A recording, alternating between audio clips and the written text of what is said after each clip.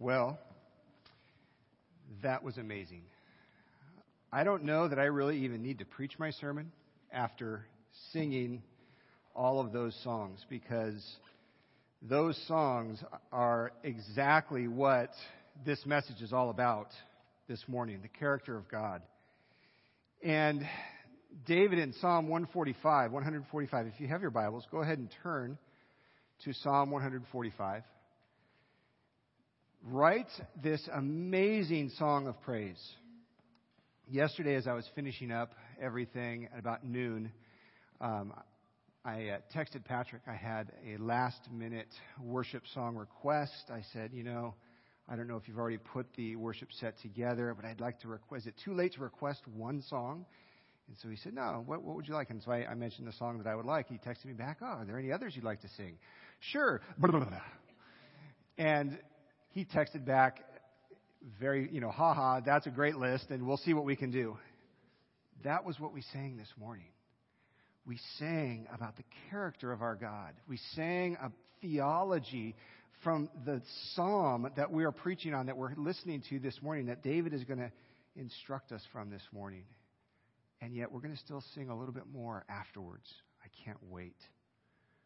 Has anybody ever asked you the question, who is God? Or even, what is God like? If he's asked you that question, have you been able to answer that question?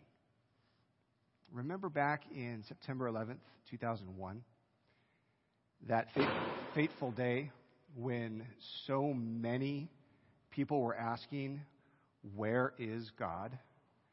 And they were asking in this country, where is God? This psalm answers that question. This psalm answers both of those questions. This is likely David's final psalm. He wrote 75 of the 150 psalms that we have compiled for us in the Psalter. And I think, my personal opinion, is that he saved his best for last. Psalm 23 is an amazing psalm. Psalm 51, Psalm 32. All of these psalms that you've heard Pastor Patrick preach on are amazing psalms. Some of you probably have your favorite psalm in there. As I've studied this one more and more, Psalm 19 used to be my favorite psalm. It still is. But boy, this psalm gives that one a run for its money. This psalm is an amazing song of praise to God. Rabbis in the time of David and even in the time of Christ would recite this psalm 3 times a day, thinking that it would gain them entrance in the world to come. There was even a declaration during the time after David, that whoever recited this psalm 3 times a day with mouth, heart, and tongue would be happy. How can you not be happy after singing those amazing songs? And that's exactly what this song is. The ancient church would sing this psalm during the midday meal because of verse 15. It is an acrostic psalm, like other of David's psalms, Psalm 25, Psalm 34, Psalm 37. He starts each successive verse in the Hebrew with the next letter in the Hebrew alphabet. There are some definite connections between this psalm and Psalms 103 and 111. I'm going to let you read those at home. We don't have time to go into those connections this morning. But read this psalm. Think about this psalm. Then go home and read Psalm 103. Read Psalm 111. And look at those connections. As far as outlining this psalm is concerned, there isn't one. Every commentator, every study Bible, everybody that has ever tried to outline this psalm has done it differently. There is no consensus. It's a difficult psalm to outline. But it is an incredibly powerful song of praise to God. As you can see, the crescendo effect of the progression of praise. David is praising Yahweh in verses 1 to 3. David calls on the covenant community of Yahweh to join in that praise in verses 4 through 9. And then in verses 10 through 20, all of creation joins in the celebration of praise to Yahweh. The heading of this psalm is a psalm of praise. This is the only psalm in the entire Psalter that has this heading. All psalms are praise psalms. Well, some are imprecatory, some are confessional, but many of these psalms are praise songs. This is the praise song in the Psalter. The theme of this psalm is praising God for every good reason, especially extolling his divine greatness over all things. Charles Haddon Spurgeon, that prince of preachers, said of this psalm, "Praise is the rehearsal of our eternal song." So let's read this amazing psalm together. Psalm 145, a psalm of praise of David. I will extol you, O my God, O King, and I will bless your name forever and ever. Every day I will bless you, and I will praise your name forever and ever. Great is the Lord, and highly to be praised, and his greatness is unsearchable. One generation shall praise your works to another, and shall declare your mighty acts. On the glorious splendor of your majesty, and on your wonderful works I will meditate. Men shall speak of the power of your awesome acts, and I will tell of your greatness. They shall eagerly utter the memory of your abundant goodness, and will shout joyfully of your righteousness. The Lord is gracious and merciful, slow to anger, and great in loving kindness. The Lord is good to all, and his mercies are over all his works. All your works shall give thanks to you, O Lord, and your godly ones shall bless you. They shall speak of the glory of your kingdom and talk of your power, to make known to the sons of men your mighty acts and the glory of the majesty of your kingdom. Your kingdom is an everlasting kingdom, and your dominion endures throughout all generations. The Lord sustains all who fall and raises up all who are bowed down. The eyes of all look to you, and you give them their food in due time. You open your hand and satisfy the desire of every living thing. The Lord is righteous in all his ways and kind in all his deeds. The Lord is near to all who call upon him, in truth. He will fulfill the desire of those who fear him. He will also hear their cry and will save them. The Lord keeps all who love him, but all the wicked he will destroy. My mouth will speak the praise of the Lord, and all flesh will bless his holy name forever and ever. This morning, as we take a look at this psalm, I would like to look at 7 character qualities of God so that we will be able to praise him daily. 7 character qualities of God so that we will be able to praise him daily. As far as an outline is concerned, I am very rusty in my Hebrew, so I'm just going to make 2 points. Keep it simple, right? We're going to look at 2 points as we look at the 7 character qualities of God. Basically, we're going to look at point number 1, who God is, in verses 3 through 13. And point number 2, what God does, from verses 14 to 20. Okay? Who God is and what God does. But before we look at these 2 points specifically, we need to notice how David structures this psalm and how he acknowledges God. David begins and ends this psalm in a very similar manner. Basically, essentially, forming brackets around the entire psalm. Look at verses 1 and 2 and then verse 21. I will extol you, my God, O King, and I will bless your name forever and ever. Every day I will bless you, and I will praise your name forever and ever. And then verse 21, my mouth will speak the praise of Yahweh, and all flesh will bless his holy name forever and ever. David moves from extolling God in the very generic sense of God, Elohim, if you will, in the Hebrew, to talking very personally about the covenant God of Israel and using his covenant name, Yahweh. That is an important name for us.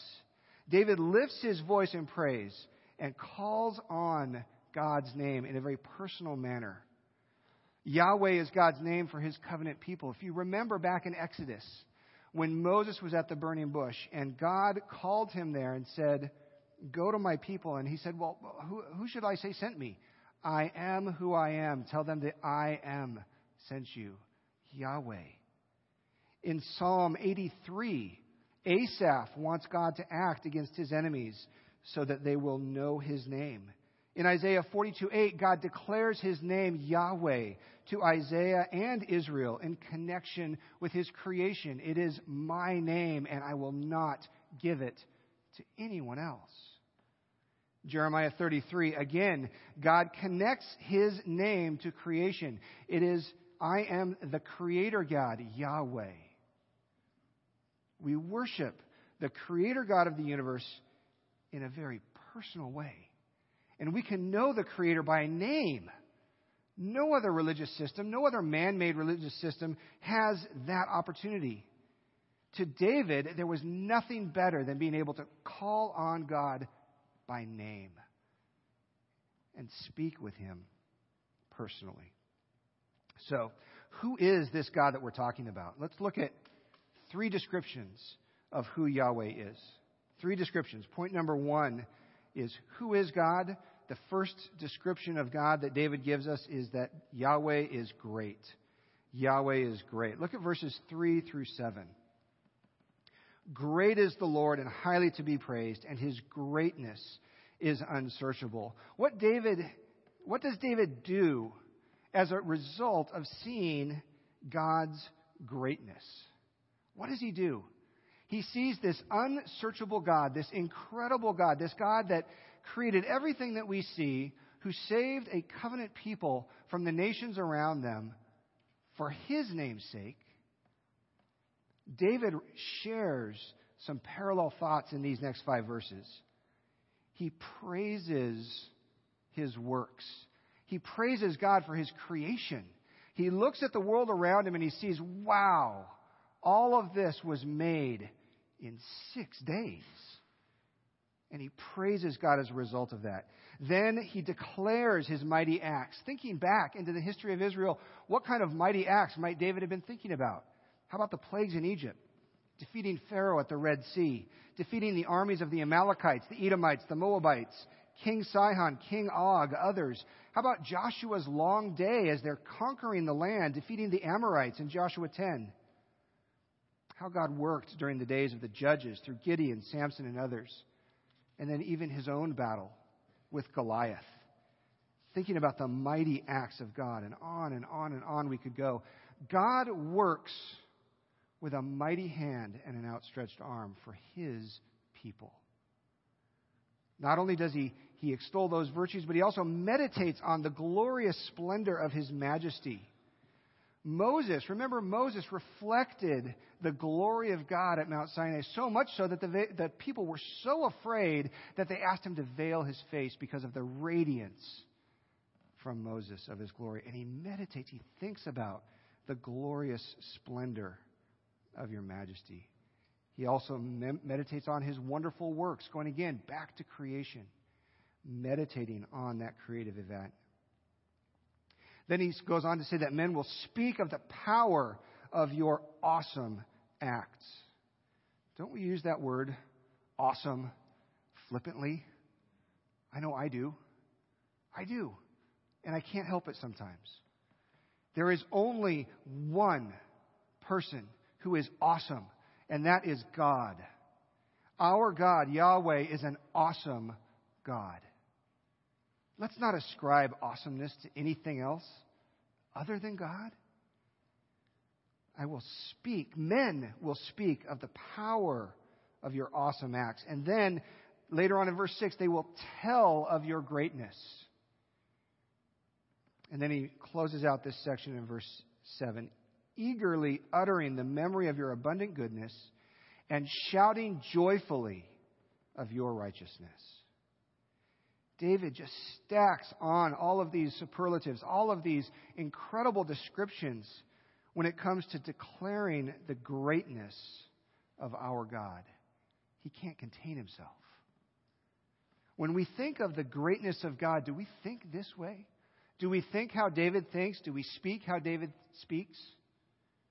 Do we tell of his mighty acts to the people around us? Well, not only is Yahweh described as being great, but secondly, Yahweh is gracious. Look at verse 8.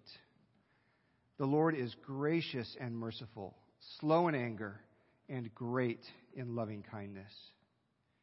I think David is here remembering God's words to Moses in Exodus 34, verse 5, where Moses desires to see God's face, and he says to the Lord, "Show me your glory." And the Lord tells him, "I can't, because if you saw it directly, you would die. But here, let me put you in the cleft of the rock. I'll cover you with my hand, and I'll pass by you." And as he passed by, he declared, the Lord God, Yahweh, Yahweh Elohim, the Lord God, gracious, abounding.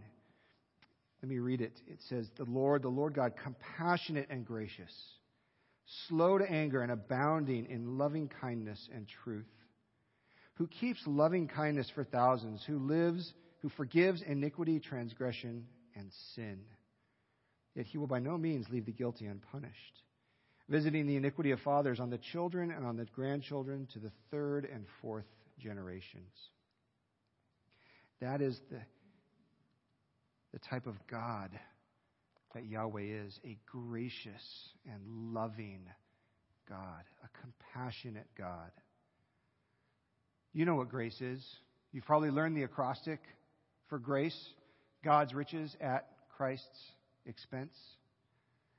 It is getting what we do not deserve.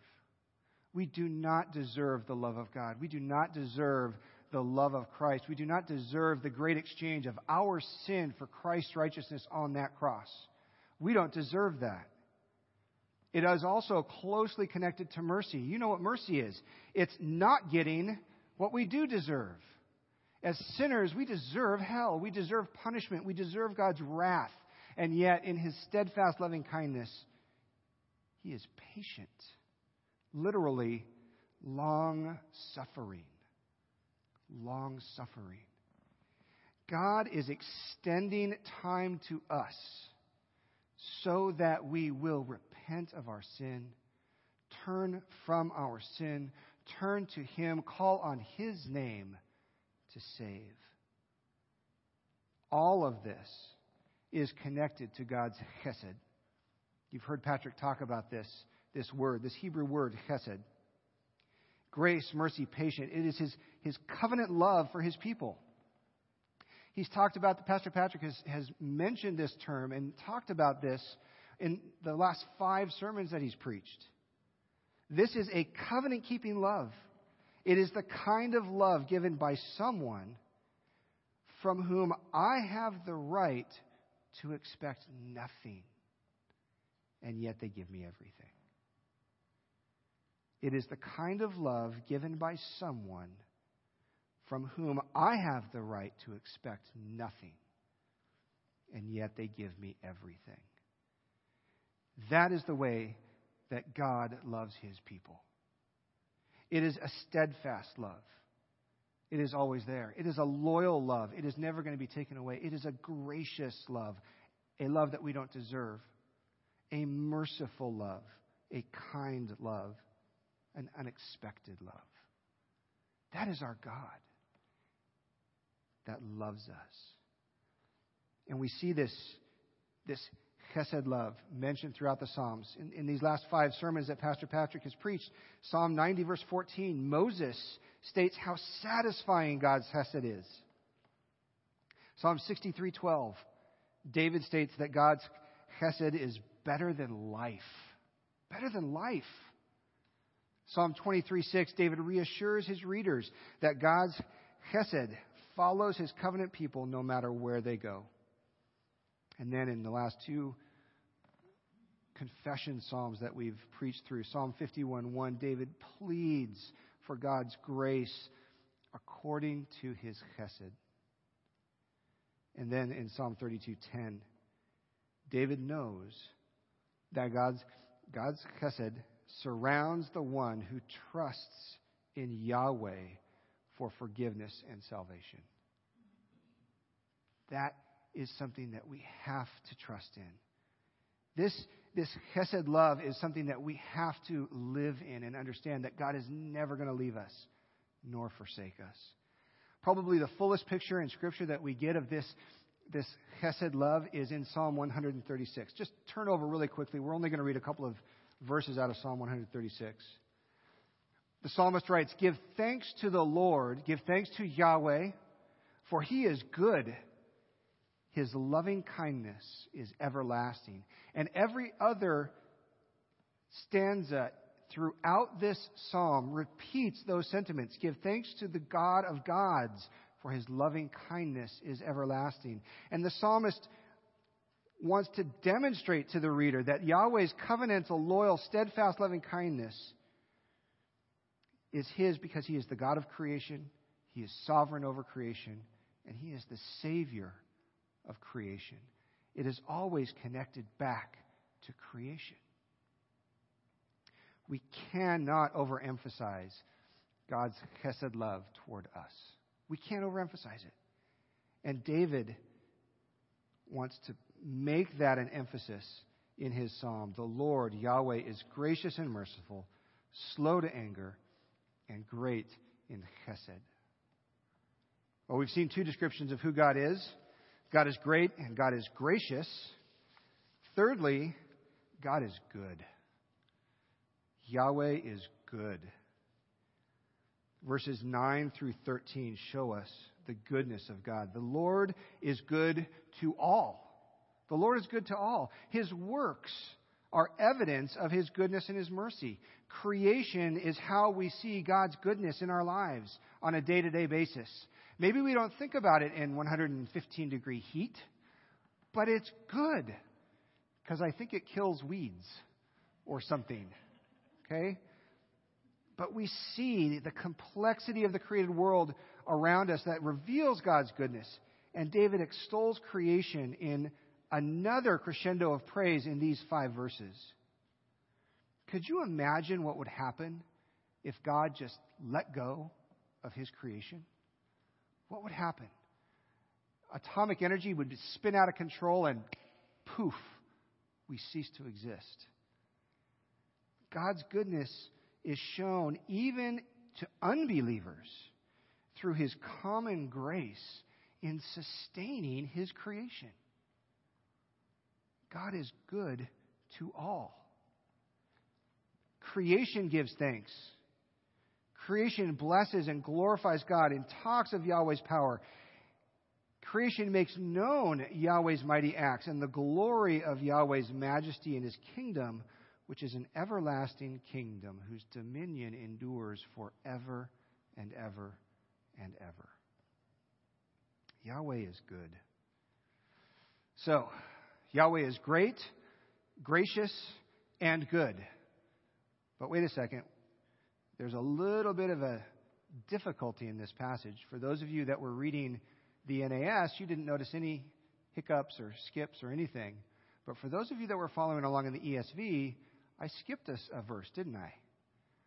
Because there is a 4th description. So we'll call this one 3' because it needs some explaining. Yahweh is faithful.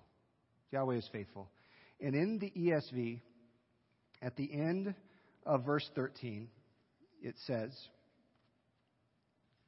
"The Lord is faithful in all His words and kind in all His works."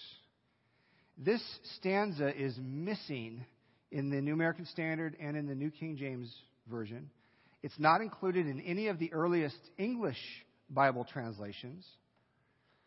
The NIV and the Holman Christian Standard add this verse to the end of verse 13, this stanza to the end of verse 13 within the text. But in the ESV, it's in brackets.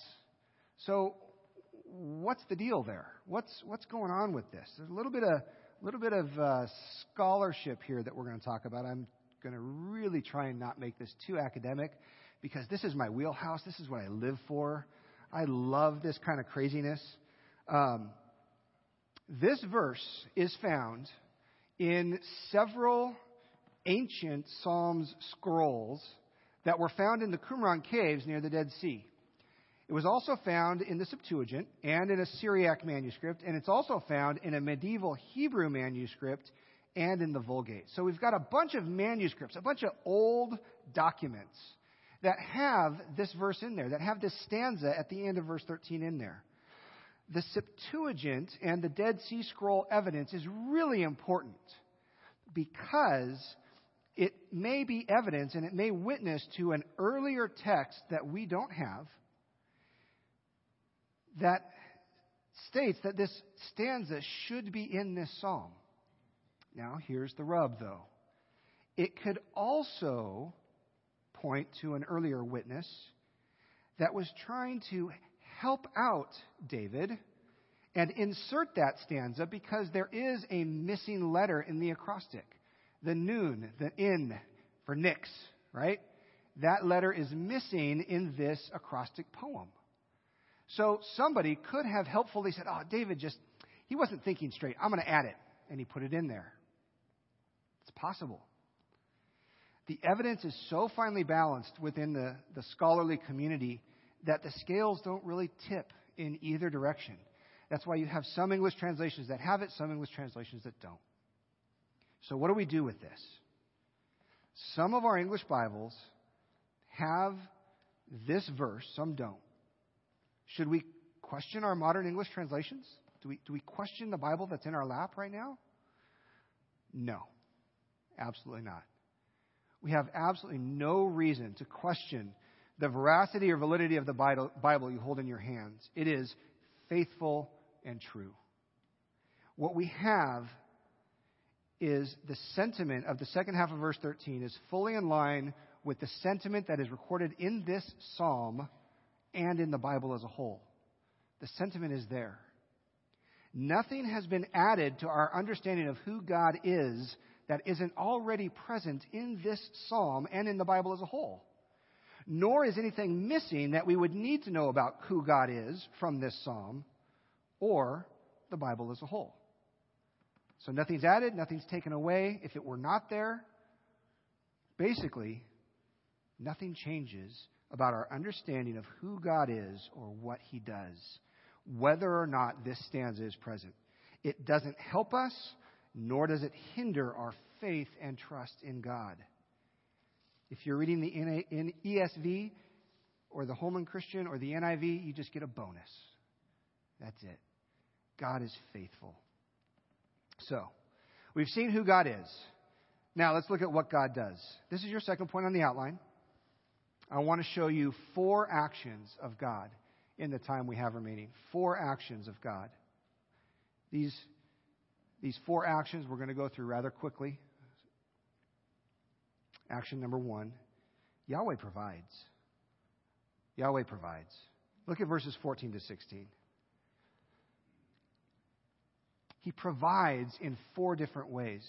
In the first half of verse 14, the Lord sustains all who fall. He sustains. He continually takes care of those who stumble and fall. Remember the tale of the Good Samaritan? God sustained that man through the generosity of the Samaritan. The second half of verse 14, He restores. He lifts those who have fallen. He puts them back on their feet. He lifts them up. Every time you sin and you confess your sin, God forgives that sin and restores you. 1 John 1:9. When you confess your sin, He is faithful and just to forgive you your sin and cleanse you from all unrighteousness. He restores. Verse 15, He provides. Our good God gives good gifts to His people, especially when they need it, including daily bread. Does it remind you of any prayer in Scripture? Maybe Matthew 6, Sermon on the Mount, Lord's Prayer? He provides. And then lastly, He satisfies. Whatever God provides for His people will meet their very need. He answers prayer in this way when He opens His hands to take care of His people. In that, we find satisfaction. If we are not satisfied, what we have are man-made desires and an attempted manipulation at God to meet our desires. Because God gives good gifts, sometimes in very unexpected ways. He allows us to be able to move to an area of the country that we want to move to by taking a job away. He consolidates 27 jobs into one in a different church. God is good, and God provides. Secondly, not only does God provide, Yahweh perfectly acts. He perfectly acts.